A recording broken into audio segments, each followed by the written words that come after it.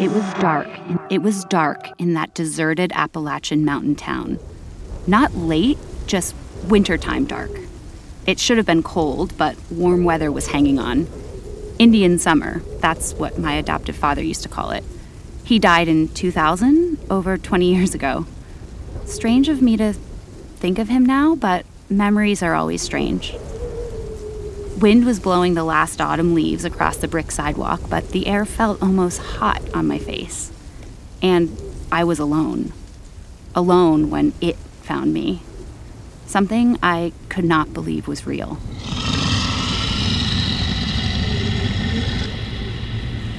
I didn't look back, not at first. I was too afraid to look, you know what I mean? Maybe afraid is the wrong word. Yeah, not afraid. Unable, unwilling? I was unwilling to admit what I was feeling was real. So I just kept walking, moving down the small main street and praying that I would find the address written on the scrap of paper I had clutched in my hand. 13B, North Market Street. But every door was shut and all the lights were out, and I couldn't find 13B to save my soul.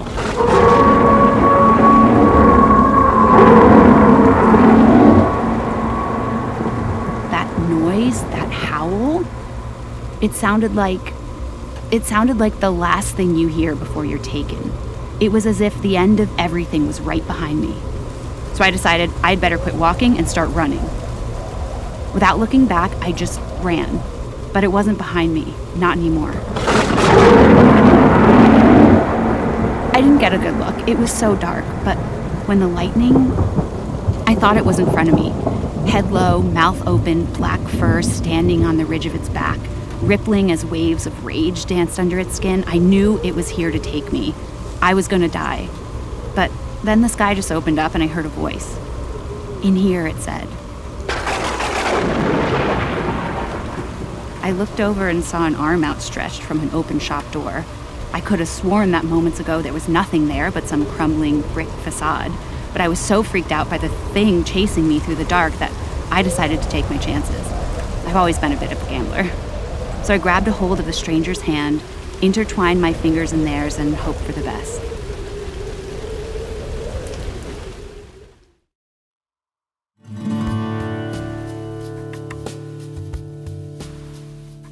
This is Moonshine Land, a story of haunted Appalachia. Based on Horace Kephardt's true account of moonshine murder and mountain mayhem, Our Southern Highlanders, and Madeline Vinton Dahlgren's classic description of the Appalachian occult, South Mountain Magic, Moonshine Land is the story of my attempt to discover the truth behind a Prohibition-era manhunt for a fugitive moonshiner. But instead of uncovering the story of a human criminal, I found evidence of an ancient Appalachian evil that has been hiding in the hills for centuries, and this ancient evil was not happy to have been disturbed. Listen on if you dare.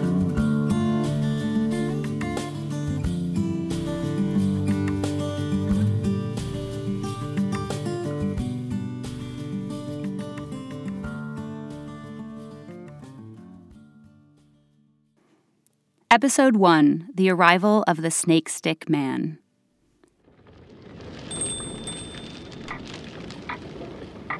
As I stumbled through the door, I was just able to make out the address written above the shop entrance, 13B North Market Street. But that was impossible. I had been running for a long time. I had taken a lot of random turns down random streets and was pretty sure I wasn't even on Market anymore when the hand appeared and helped me inside. I looked at the man standing in front of me, the owner of the hand that had pulled me in. He was old, long hair and a gray beard that reached all the way down the front of his faded flannel shirt. As I stared at him, I realized I was shaking, and I tried unsuccessfully to stop myself. I wondered if it was the cold rain on this otherwise warm day that was giving me the shivers. The man moved past me and locked the door. He peered out through the glass into the storm. I wasn't sure, but he looked like he might be afraid. Not as freaked out as me, a stranger in a strange town, shivering from shock and thinking I might have just hallucinated some sort of well, I don't even know what, but still, a little afraid. Maybe he was looking for what had chased me here? But that couldn't be. What I saw wasn't real. It was my mind playing tricks. It had to be. Then I realized he was waiting for flashes of lightning and counting silently to himself until the thunderclap rolled over the hills. 1, 2, 3, he murmured under his breath. Are you the bookseller? I asked him.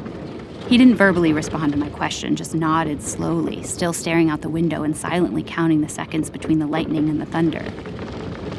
Getting closer, he whispered. I didn't understand. He wasn't making a lot of sense. None of this was making a lot of sense.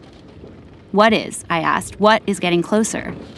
Again, the bookseller did not respond to my question or to me. It was almost like he didn't even see me there, which was starting to piss me off. So I raised my voice. Why did you let me in here? And just like that, the bookseller turned, brushed past me again, and went to the counter. He had an old-fashioned cash register, the metal kind with a bell that rings when you punch in the prices. It must have been antique. As a matter of fact, everything in the low-ceilings shop looked at least 100 years old. Even the air smelled ancient. Anyway, there was a book sitting by the register. He picked it up and extended it toward me. This is it, isn't it? He said. I looked at the manuscript in his hand, but did not immediately recognize it. This is what? I asked. The book you were interested in. He was looking straight at me, face more animated than before, no question about whether or not he saw me now. Your name is Armandine, yes? He continued. You're the woman who contacted me. He was right. I don't know how he could be so sure who I was, but yes, I was named Armandine, and I had called a few weeks ago and contacted him about a book. I just wasn't sure that it was this book, the one he was holding. I should probably stop here and tell you a little bit about me and why I was here in this tiny Appalachian town in the first place. I'm a reporter. I work for one of the last small-town papers left in the Eastern Mountains, and we were doing a puff piece on famous residents of the local area. The story was hopefully going to create public interest, attract tourism, boost the local economy. However, not many current mountain natives were well known, or known at all, really. So the story was beginning to focus more on former residents than current ones. My research had turned me on to an author that lived in the mountains back in the 1920s. Further research had uncovered something strange about this author's life, his work, and his death. Something about a lost manuscript, illegal activity, and even possibly murder. My editor wasn't interested. My 100-year-old hunch, as he put it, didn't paint the locals in a positive light. So he told me to drop it and stick to the softer human interest angle. But you'll figure this out about me sooner or later, so I'll just tell you now. I'm hard-headed, and especially when I've already made up my mind, which in this case I had. So despite what my editor wanted, I started searching for this author's lost manuscript, even though I was reasonably sure my editor was right and it probably didn't even exist. Still, I ran down a lead that brought me here to this little bookshop deep in the mountains and put me across the room from this strange old bookseller. Anyway, I took the book out of his hand, I looked it over, and then I asked what felt to me like a way more pressing question than anything to do with antique literature. Why did you lock the door behind me? He didn't answer, just pointed at the book I now held. That's the one, he said, the rare second edition pulled by the publisher in 1922. The one you asked about, the lost edition. It wasn't a question. The bookseller was sure he had spoken to me and that this was the book I had asked him about. But none of that made sense. Things felt wrong somehow. The location of the shop, or rather my inability to locate the shop, the thing that I thought I had seen outside. I decided to confront him. I've been looking for your shop all day, but I couldn't find it. I looked up the address on Google Maps, Waze, Yelp, everything. No luck.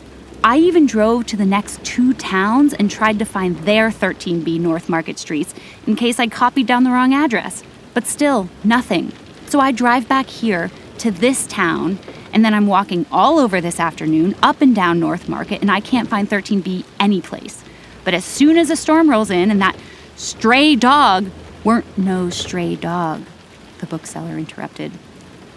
I decided to ignore that last statement and kept talking. As soon as whatever it was that scared me, when I start running, I'm not even on the right street anymore. But you reach out from nowhere and pull me in here, a place I didn't even see before? And it's 13B North Market? How is that even possible?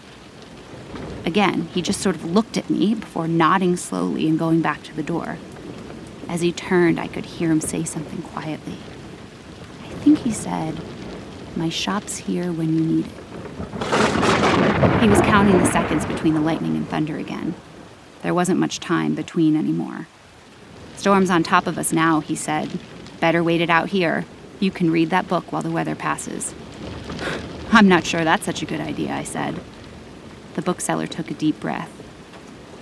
"It explains it," he said. I was lost. Explains what? He smiled at me for the first time, and only then did I realize how frightening he was when he wasn't smiling. He wasn't menacing, not on purpose anyway, but he was frightening. The man looked like eternity, like you could fall into him the way light falls into a black hole and just keeps falling forever until eventually your atoms pulled apart from each other and you weren't anything anymore. His face was stone serious when he spoke the following words to me. "It explains what chased you here, what is waiting outside the door for you if you leave." Now, I know what you're thinking. I was thinking it too.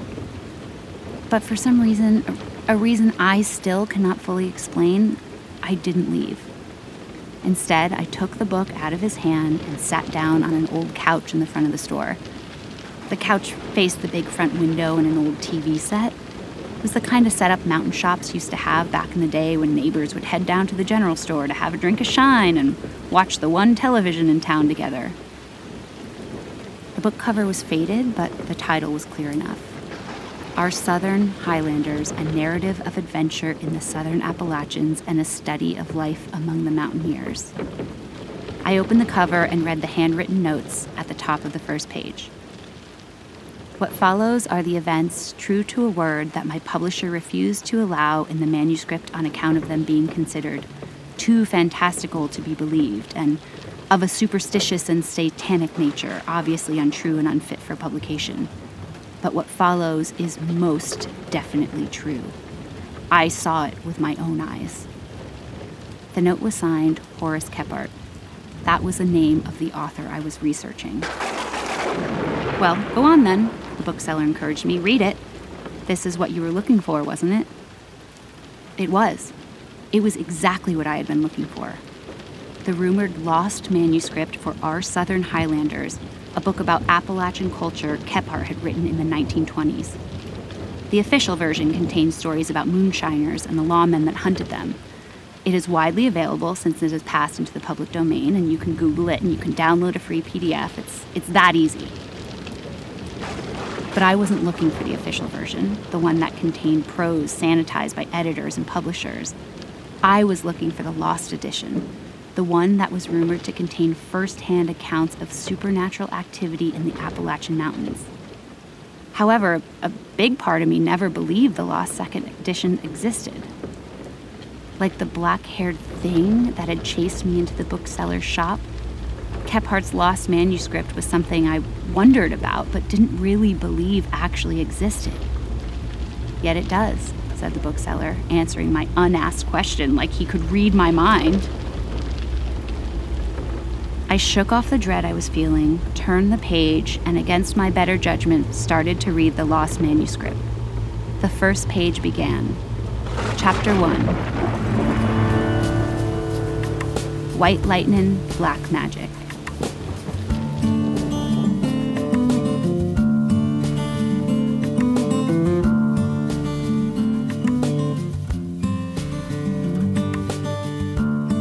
When I was a child, my mother told me, "If you have faith the size of a mustard seed, God will smile on you and you will be saved." I was little then and did not understand. So I asked her, "What does God want me to have faith in?" She just laughed and said, "You are a different sort of child, ain't you, Horace?" Well, I never did have much faith, but I wanted to. So I did my best to believe when I could. I believed in love and it broke my heart. And I believed in what the Bible taught me, that there is evil out there in the darkness, and that very nearly cost me my soul. You must know, dear reader, I've always been a wanderer. If I had a bedroll, a hatchet, some cartridges, and a gun, I found I could go most anywhere, do most anything I needed, and everything I wanted. Life in the wild was all I ever desired until, after one lonely night too many huddled alone in the dark, I took a few years off from my mountain travels to finish my education, marry a woman, and father a child. There are precious few things in this life they cannot take away from you, An education is one, but a family is not. Mine left me not long after my 30th birthday, and so to wandering in the Appalachian wilderness I returned. I came finally to live in Bryson City, the county seat of the same county in which I had first appeared as a resident of the mountains. To call it a city is to overstate things a bit. A stretch of dirt road, a general store, and a hotel that was in truth more a bar room in which drunk men slept was all that separated Bryson City from the hills and hollers that surrounded it. The land itself was overrun with moonshine and the folk who made it. A self-reliant group, they were good with a rifle and master hunters of animals and sometimes men. I found myself drawn to these rugged mountain people who brewed white lightning in the woods and outran revenue men on treacherous mountain roads. It was along in October of 1922, I believe, that a sturdy, dark-haired stranger came to the old hotel where I lived and was introduced to the landlord, a young woman called Rose, by the Indian agent from Lufty, who had brought him over in his car. I remember the time of year because the trees had mostly lost their leaves, but the weather was oddly hot. Indian summer, I think they say. That's what my father used to call it anyhow. The Indian agent was thoroughly rattled from the drive over, having almost lost control of the car at the hairpin turn at the end of Grayson's Gap, just outside town. But as for the stranger, he was not rattled at all. As a matter of fact, he was, if anything, unnervingly sanguine. He wore a big cowboy hat, Lucchese boots, and 2 Luger semi-auto pistols in shoulder holsters under his black oilskin coat. He was obviously not from around here. Everyone assumed from his bearing and dress that he must be from the West, and even though he wore his guns under his coat, it was obvious to every mountain man and woman that he wanted it known that he was carrying. But the thing that caused the most stir as he sauntered into the saloon where I sat reading, more than his strange dress and German pistols, was his walking stick. Made from a gnarled oak branch, it was as tall as he was, over 6 foot, a hand-carved serpent wrapped around the length of it, a real snake's rattle near the bottom that vibrated with each step, and a carved mouth, open, fangs extended in an unending hiss at the top, next to the stranger's head. And I swear to you, as the stranger stood in the doorway, backlit by the sun, the serpent on his walking stick moved. It turned its head and stole a glance at me. I looked around the room at the other men inside to see if they had caught sight of this strange and miraculous incident, but none of the mountaineers, clad in their faded denim overalls, chewing their tobacco and drinking their illicit spirits, seemed to have noticed anything strange about the wooden snake. They only had eyes for the man who carried it, and they did not like the stranger much. They liked him even less when he opened his mouth and spoke. "I am looking for Buck Ruff," he said, "and I know, despite your inevitable prostinations to the contrary, all of you could tell me where he's hiding, and that before sun sets tonight, one of you will." Now, Buck Ruff was a notorious local moonshiner. He, his brother, and their daddy had been making shine and running it across state lines for years without any real trouble from the revenue men. The law had only come down on them when they started smuggling it across the Qualla boundary into the nearby Cherokee reservation. Apparently, the federal government felt it was the only organization that should be allowed to interfere with the sovereign Cherokee nation and took offense at the Ruff family muscling in on what had been, up until that point, a strictly federal racket. So Buck had been arrested by a federal marshal and locked up in the local jailhouse. But old Buck didn't cotton to that prison cell at all. So the night they locked him up, and this is true, mind you, he ripped the metal bed frame in his cell apart, used a piece of it to knock a hole in the brick wall, tore and tied his bedclothes into a rope, and climbed down from his second-story cell to the ground below. And as you can imagine, this created quite a ruckus, and the marshal that had arrested old Buck was waiting for him when his feet touched Mother Earth. But Buck didn't let that stop him. He snapped that marshal's neck with his bare hands like a child snapping a twig, and took off into the night. There was outrage next morning amongst the federal lawmen, and a huge manhunt was organized, but to no avail. They must have sent 100 men into those hills and 200 dogs. but every bloodhound they sent out to hunt Buck down either turned coward and run home or met with a violent end. But nobody ever saw what killed those dogs. Not a one. And there had been dozens torn apart. Some say it was bear or coyotes or panthers that did it. But again, there were dozens of mutilated hounds, but not a single wild animal was sighted during the entire manhunt. It was as if all the predators of the mountains had hid away, like they were as afraid of whatever was lurking up there as the bloodhounds were. After a week's time, enthusiasm and resources for the search dwindled. Most of the marshals went home, and Buck Ruff was lost to the hollers and hills. Buck had been on the run for the better part of 2 years now. The law had no luck catching up with him, and appeared unable ever to do so. A fact, it now appeared, that this stranger dressed in black, with the Luger pistols tucked under his arms and the sinister snake stick in his right hand, was about to try and change.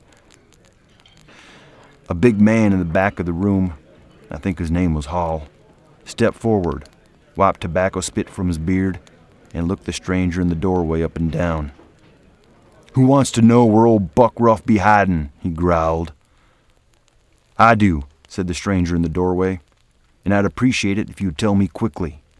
I am a busy man of work, not a day-drinking man of leisure as you appear to be." Well, I'm not sure if Hall knew exactly what a man of leisure was, or that he had just been insulted, but one thing he knew for sure: he did not like the stranger one gall-darn bit. "You fast with them pistols, snake stick man?" he asked. The snake stick man nodded. Hall hitched his own gun belt up around his waist and spat more tobacco juice. "Let's see how fast," he said. "Not in my place," Rose, a local hotelier and owner of this fine establishment, yelled from behind the bar. "You two want to act foolish? You act foolish outside," she commanded. And so they did.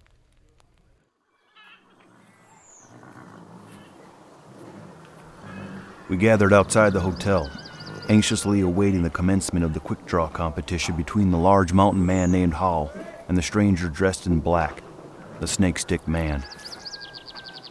Hall squared off on his side of the street and waited impatiently as the snake stick man took his time getting ready, checking the rounds in his pistols and adjusting his holsters. Finally, Hall lost his patience and hollered to the snake stick man, "Hellfire! For a busy feller in a hurry, you sure dally. Are you a man and we goddamn gonna do this now? Or are you a yellow coward and we are not?" But the snake stick man still seemed to be in no rush. He stood there, leaning against his serpentine walking stick. He cocked his head, listening for something we could not hear. All in good time," was his only response, and that enraged Hall even further. As we waited for the trouble to begin in earnest, my friend Glenn Owl sidled up to me.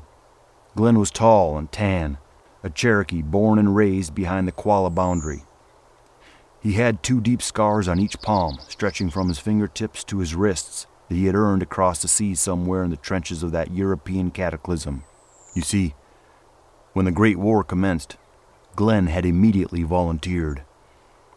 He was sent across the ocean and conducted himself well in that savage spasm of violence.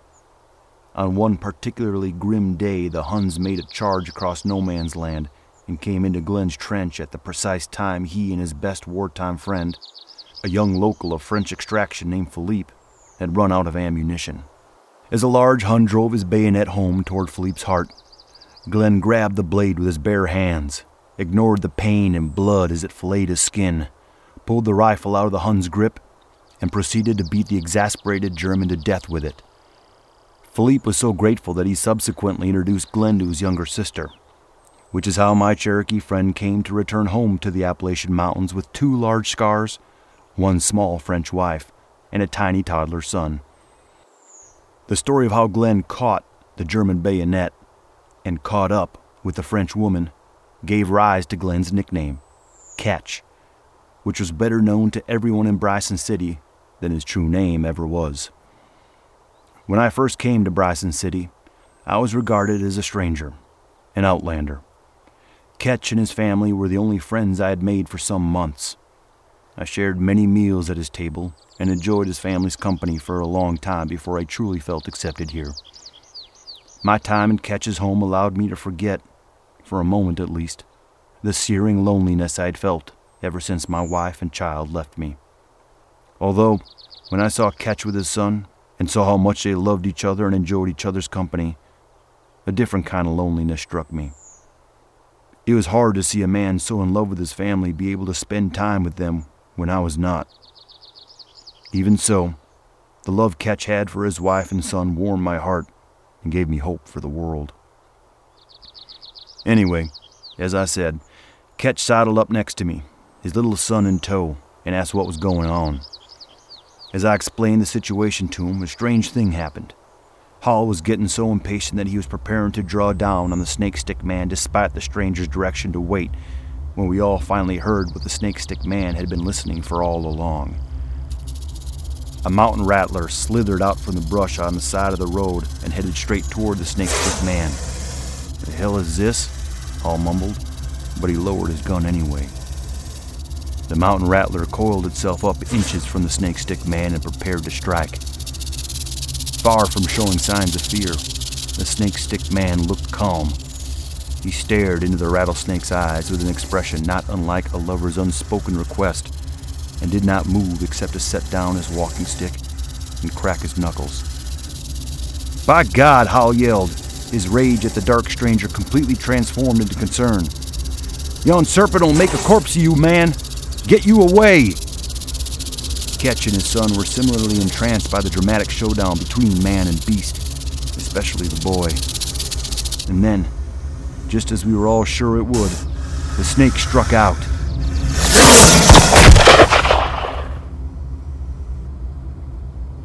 But, with God as my witness, as the snake opened its jaw and lunged, fangs dripping with black blood poison, only inches away from the stranger's flesh, it was blown to bits by his Luger pistols, which cleared leather, took aim at hip level, and fired with a speed and accuracy I not only had never seen in all my travels in all my days, but that I did not believe possible.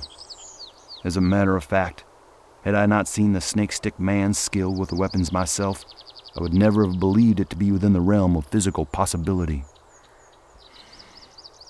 Needless to say, Hall, having witnessed this display of firearm proficiency as well as the snake stick man's apparent ability to commune with serpents, decided a duel was unnecessary at best and suicidal at worst.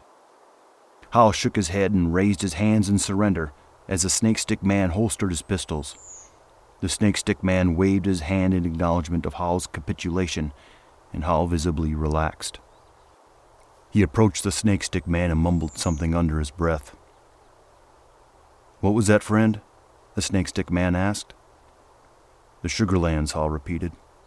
"They say Buck, and maybe his kin too, are hid out in the Sugarlands." The snake stick man nodded in thanks and stooped to retrieve his walking stick. The small crowd that had gathered to watch the showdown between Hall and the stranger had already dispersed, save Catch, his boy, and myself, who had for some unspoken reason all three decided to hang back, so no one but us witnessed the following event. As we finally turned to go back into the hotel, Catch's son grabbed his father's hands and pointed back at the snake stick man, who was crouched down low. He held the walking stick in one hand and waved his other over the deceased mountain rattler. "Look, Papa," the child exclaimed. "I hesitate to relate to you the following, as I fear you may find it blasphemous. But it cannot be blasphemy to write the truth, can it? If you believe it is, I suggest you read no further." Now, as the snake stick man waved his left hand, the carved walking stick in his right transformed into a moving, breathing serpent, just like the rod of Moses did in the book of Exodus. It dropped to the ground, coiled itself around the broken body of the mountain rattler, and hissed. And, as the snake stick man's serpent uncoiled itself from the body of the dead mountain rattler, the formerly deceased serpent returned to life and slithered away into the brush. And as it did, the walking stick returned to the stranger's hand, stretched out and straight, and became carved wood again. Once its transformation to an inert form was complete, the snake stick man stood up, looked us dead in the eyes, and smiled. "Did you see that, Catch? Miraculous!" I exclaimed.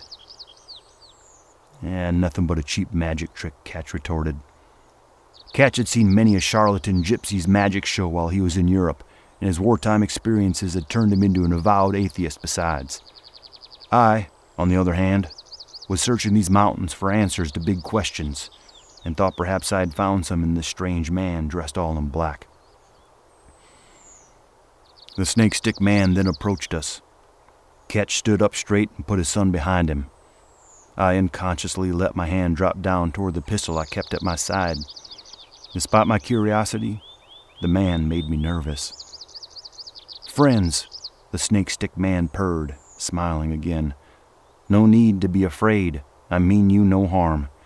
As a matter of fact, I'm the bearer of good news." As the snake-stick man spoke, he noticed that Catch's son was staring at his carved walking stick. "Shall I make one for you, boy?" the snake-stick man asked. The child nodded vigorously, and the snake-stick man picked a suitable piece of wood up from the ground, sat down beside the road, and began carving with the knife he kept in his belt. "As I said, I have good news." The snake-stick man whittled with remarkable skill and speed as he spoke to me and my Cherokee friend. "Horace, and Catch, is it? We three are going on a raid into the Sugarlands after Buck Ruff, tonight." Catch recoiled at the sound of his nickname. "How do you know who we are?" he demanded. The snake-stick man smiled that charming smile again. "No need to worry. I am a United States Marshal, and I have been sent by an exasperated United States government to track down and apprehend Buck Ruff and bring him to justice. But I cannot do it alone, and am in need of deputies, so I will be deputizing you two.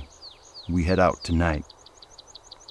I was quite taken aback and could not find my words, but Catch had no such problem. He spit and shook his head. "Why would we go anywhere with you?" Again the snake-stick man smiled. He had finished carving the stick and handed it to Catch's son, who took a hold of it with a kind of reverence only a small child is capable of. "I have done my research, boys," the snake-stick man continued, "and here is the situation. I cannot trust these local fellows. They are moonshiners to a man, and will not give up the location of Ruff willingly, and may even offer me help only to lure me into the Sugarlands to dispatch me there. But you two are outsiders. You, Kephart, are a stranger here, doing his best to fit in as you struggle to make ends meet.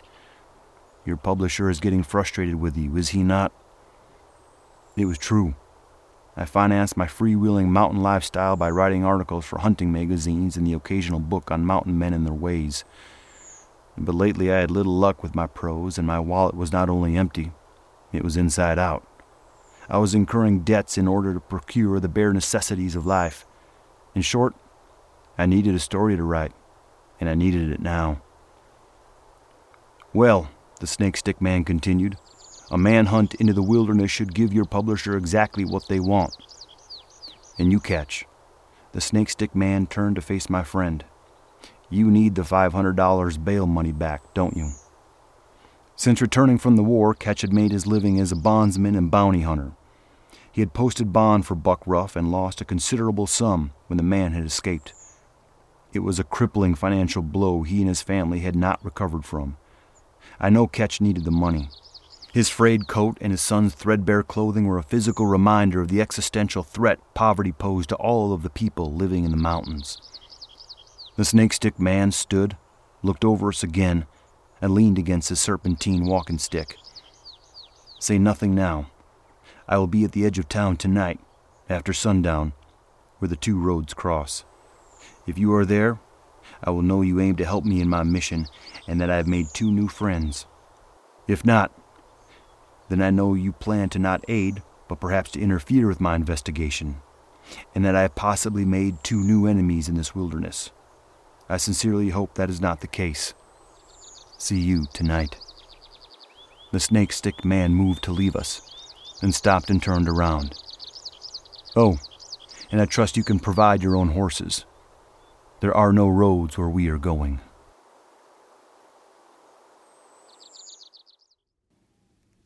Chapter 2. A Raid into the Sugarlands. A cool breeze cut the humid Indian summer air that night. alarming the chirping crickets and promising a change in the weather.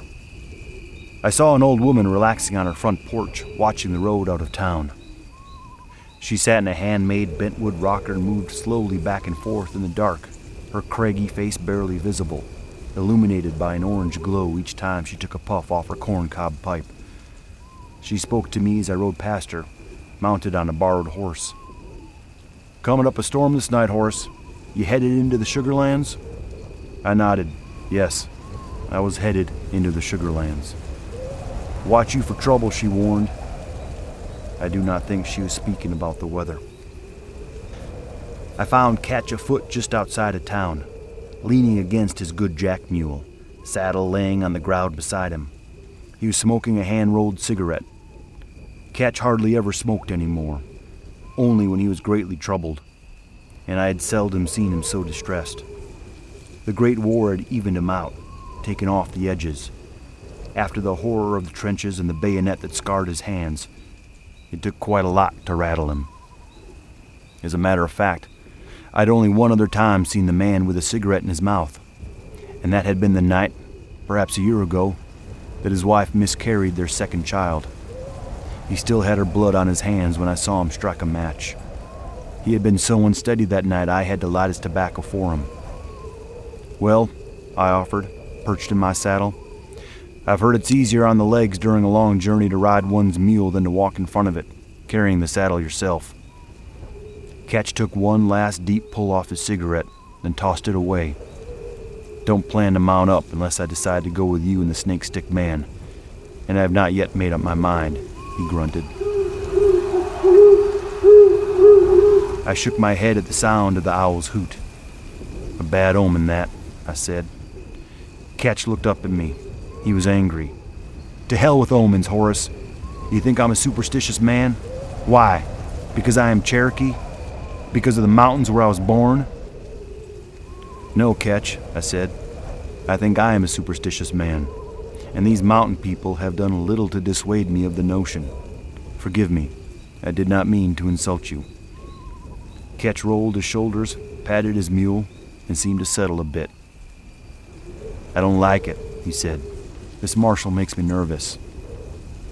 "Is it the magic that bothers you?" I asked. Catch just shook his head no. "There is no such thing as magic, Kephart. Only tricks. And I have trouble trusting a man who likes so much to play tricks." "Then stay home, Catch. Stay with your family and I'll go alone with them. The Snake Stick Man was right when he spoke to me today. I need to sell a story or my time in the wilderness will come to a close." At these words, my friend Catch began to look upset again. He rolled another cigarette and lit it. "Bullshit, Horace," he spat. "You could use the money, but you don't need it. You're as capable a mountaineer as any white man I ever met. If you want to stay in these mountains, you'll stay. There's enough game to keep you 100 winters and enough land to hide out in for 10 lifetimes. Or you could just stay with me and my family. You know you are always welcome. It isn't for a want of money that you are out here, horseback in the dark." Catch took a long draw off his cigarette and pointed at me, his dark eyes piercing the night. "You want to go." I watched Catch smoke and thought about what he had just said to me. It was true. I did want to go. I could not say why, but there was something drawing me to this Snake Stick Man, something pulling me out into the deep wilderness, on to this manhunt. And I could not for the life of me say what it was. True, I needed money, but Catch was right. I could do without it. What I could not do was walk away from the chance to learn more about the man who could shoot like a god and raise snakes from the dead. "Stay, Catch. Stay with your wife and son," I said. But even as I spoke, Catch was swinging his saddle up onto the jack mule's back and tightening the cinch. He flicked his second cigarette away, gathered his reins, and stepped up into the saddle. "You may be able to live without money, Kephart," Catch grumbled, "but I can't. If I don't get that 500 back, I am damn sure my wife will leave me. She'll put up with a lot, but not poverty. I need that bail money returned, and I won't lose my family because I am afraid to ride into the mountains with some dark stranger." We found the Snake Stick Man right where he said he would be. waiting at the crossroads in the dark, mounted on a bright white mare. He was smiling that great, charming smile of his. "Good, good," he said as we approached. "When this is done, justice will be served upon the Ruff family. Your future secured, Kephart, and your bail money returned to you, Catch. I hope you boys brought coats. I believe the weather is about to turn." And with that, the snake-stick man turned his white mare and rode off into the darkness with us in tow. "We ride through the night, boys, and we'll stop for provisions in the valley first thing tomorrow." But we did not make a full night's ride. Only an hour or so later, we found ourselves pinned down by a raging thunderstorm and took refuge in a small mountainside cave, leaving the horses loose under a grove of trees. I was counting the time between lightning strikes and the thunder they caused, hoping in vain to discover that the storm was moving away from us as Catch struggled to roll a cigarette out of very damp makings. And that's when we heard it.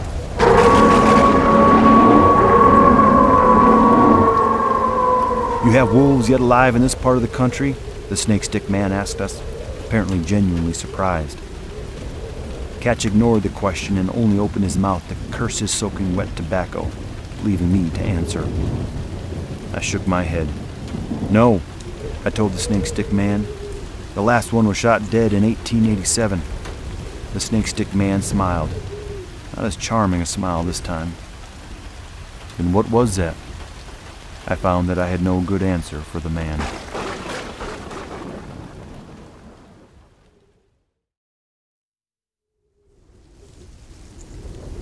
We spent a sleepless night huddled in our cave and ventured out with the sun the next morning, eyes bloodshot from exhaustion and ears ringing from thunderclaps.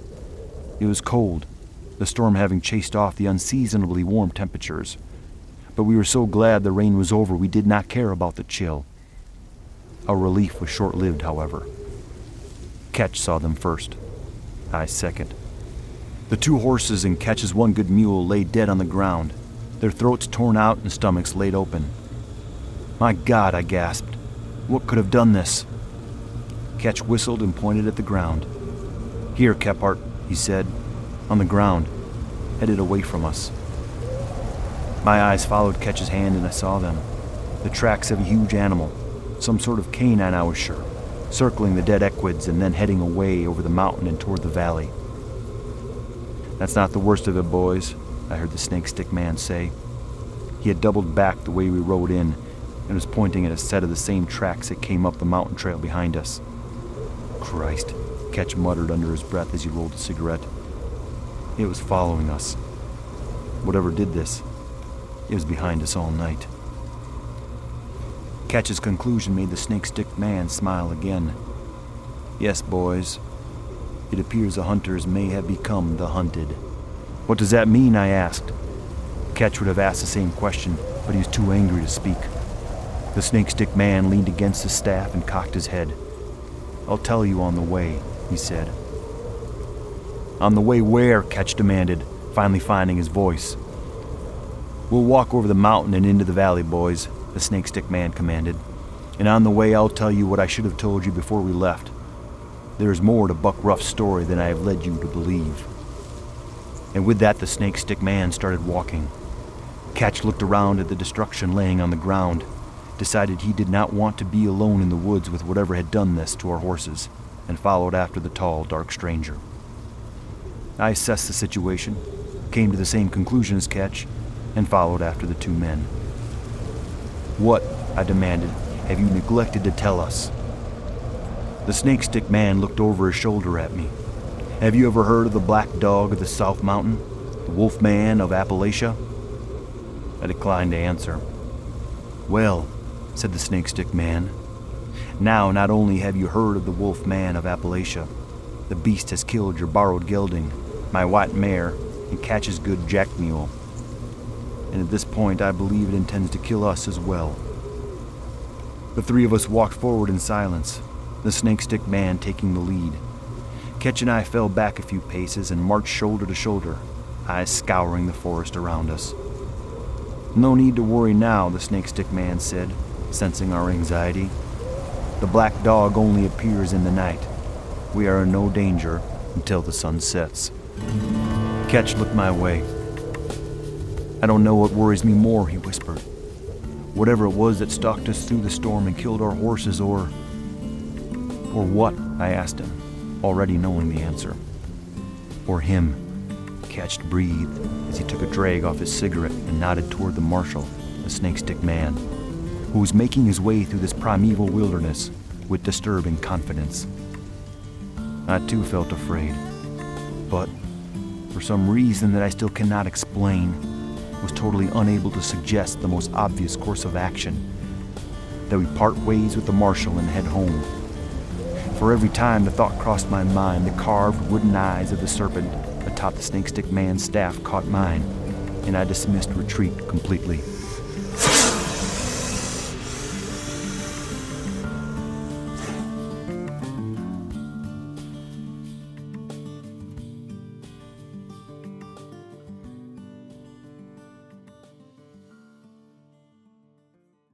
Next time on Moonshine Land.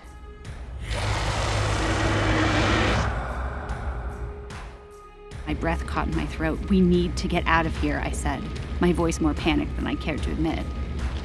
"Not out," the bookseller murmured. "We cannot go out." Catch and I tried in vain to hold our breath as we stared at the dead animals strewn about the trees.